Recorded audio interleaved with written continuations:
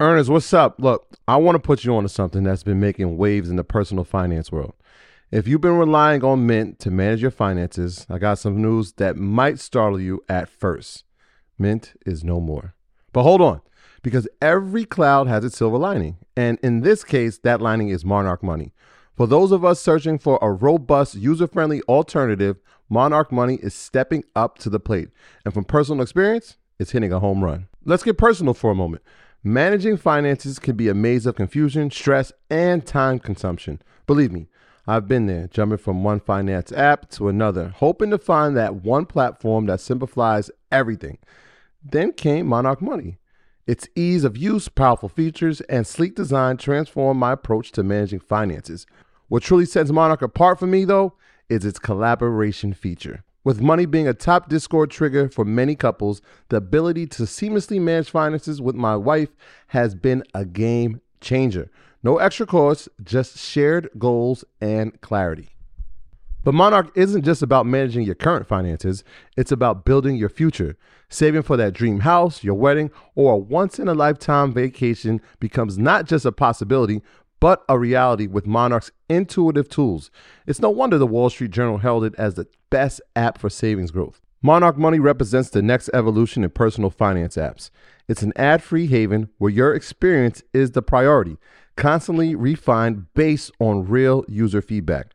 It's everything we've been asking for: intuitive, powerful, and relentlessly focused on user satisfaction. Now, for a bit more practicality, Monarch makes transitioning from Mint a breeze, ensuring you can bring all your tags and categories with you.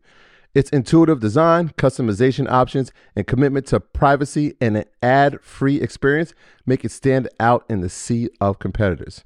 Look, after trying out Monarch for myself, I understand why it's the top-rated personal finance app. And right now, get an extended 30-day free trial when you go to monarchmoney.com/leisure. That's MonarchMoney.com/leisure for your extended 30-day free trial. This episode is sponsored by BetterHelp. Ernest, what's up? Look, today I want to talk to you about something that's been on my mind, a real weight on my shoulders. You know, we all have these moments, big or small, that just stick with us. When we don't talk about these things, then they can start to affect our lives in unexpected ways. That's why having a space to express these feelings is so important. I know firsthand the benefits of therapy. It's been transformative for my friends and family. Therapy can help you learn crucial skills like setting boundaries and developing coping strategies. It's not just about dealing with major events. It's also about enhancing your day-to-day life, allowing you to become the best version of yourself. So if you've been thinking about therapy, BetterHelp can be a great option for you. It's entirely online, which makes it super convenient and adaptable to your busy schedule.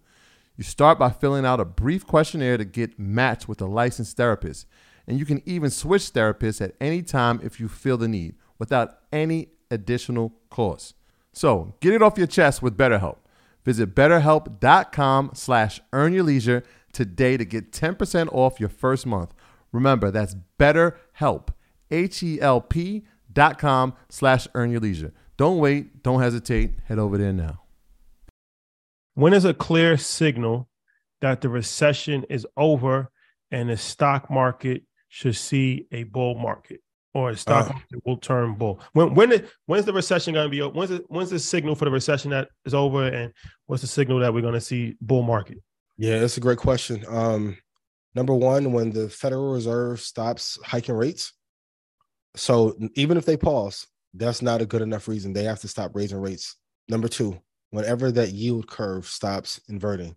So I want everyone to put in chat in real time to do the homework. What is the most important yield curve in the bond market to measure if we have a recession?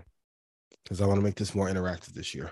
And if you pair two of them together, that's why I say if you trade stocks and bonds together, I talked about it on episode 70, you will know exactly where the market is going. The funny part is now when the yield curve inverted this time, the bond market fell apart with it at the same time, which normally does not happen, which leads me to the lessons that you have to always do your own research and do. And any conventional wisdom does not work when there's a black swan event. So you have to be prepared. Like even indexes. If all indexes fell at one time and the entire bond market fell and tech, what would you do? You have to prepare for the worst case scenario. For me, I was short all three, and I would never open up my TD Ameritrade and look at my long term until the carnage was over, right? But yield curve inverting, interest rates, and then once again, I'm keeping my eyes peeled to see when China will boom. I know they're reclassifying some of the COVID deaths to kind of play with the numbers, but if I see like K-Web and Alibaba start to go up and we have a monstrous run for like a quarter or two, then I'll know that the recession is over. Maybe we will have a short-lived recession because there's some politics behind the scenes that are stopping them from announcing it. Maybe it will be short-lived, but the Fed has to stop raising interest rates and that yield curve has to stop inverting, and then we'll be clear. Yeah, when we spoke, and if you're not familiar with the language of inverted yield curves and bond markets, when we sat down with Steve Leisman maybe 2 or 3 months ago, I mean, he gave a absolute masterclass on exactly how that works. But when we spoke to him, one of the things he said is about when they were going to stop raising rates, and everybody had estimated that March would be the time, and it'd probably get up to about 4.9%. And now I think they've changed that maybe at 5.2, 5.25%. So we'll see within this first quarter if that is true, and indeed we will see an end to the raising of the rates. So, all right. So, should people be buying stocks right now? Yes, or they should be buying stocks. 2 tech, 2 index. First, buy index funds. For those who don't know, and I've said it before, indexes are an all-star team. They put the best companies on the planet inside of one basket. Set it and forget it. What I don't want us to do this year is overanalyze and not take enough action. Because if the net worth isn't increasing year over year, the share count isn't increasing year over year, all the information in the world does not mean anything. Now, we are back to bully ball in the market like how it was 1994, 95, 96, 99, 01, 05, 07, 08, 2013, and 2014. The companies that are really great are amazing, and the ones that are in the middle of the road or just floundering around are getting destroyed. You can only invest in quality. And we see inflation. And for the favorite book on investing, Money Master the Game, please go read it. I know it's thick, but man, there's tons of gems in there. During every 10 or 15-year period, you're going to have an increase in inflation. You cannot outrun inflation. Even for my entrepreneurs, yes, you can make a lot of money for a 5 or 10-year period, but at some point, you're going to have to learn how to replicate yourself. And one of the best things that entrepreneurs can do is to put their capital from their business into companies that are better than them, ran by better management, so you can then not have to hire as many people. And if you don't invest, inflation is going to continue to creep up and kick your ass on the back end. So if inflation continues to be 6, 7, 8%, and you're going to get 10 to 12% out of an index fund at the prices in which I call, you have to have your money working for you. Please put it in chat. The job of your money is to have your money working for you to make you more money babies. So people should be currently investing, even though the stock market is probably going to go down. It's the best time to buy. Everyone wants to buy it at the top, and that's the wrong time to buy. Invest in index funds for the long term. Should they be investing in ETFs? Yeah, if they're quality. Quality. I'm Vanguard biased, but is QQQ a quality ETF? Yes, but you're going to have more drawdown with QQQ. Yes. Because it's tech heavy. Tech heavy, yes. Is XLY a quality ETF? Yes, but I don't like a lot of the spiders are okay. I like Vanguard just because of how much control they have in the market. Like if I can actually, like, would you invest in the, let me keep it clean. If you can invest in some of the founding families and founding companies of the United States of America, would you do so? Everyone would usually says yes. If so, then I would focus on Vanguard. The spiders are good. XLY, solid, but I'm VOO, VTI, VGT, which is the tech index, is all you need. Sometimes we make this so complicated. It doesn't have to be. And of course, when you're in the middle of the storm, it feels like sunshine is never going to come when it's raining on you like crazy. But for those of us that have been through 2007 and 8, And if you missed any other crashes before then, 2 years later, you're always like, damn, I should have put everything into the market. It's scary while it's happening. But yes, you should invest in the long term. Minimum 5-year hold. And even when you're down, put more money, dollar cost down. Dollar cost down. If you're down 20% on your portfolio on the S&P 500, put more in. And then you will be down maybe 10%, 15%. But the whole idea is to hold it for a long period of time.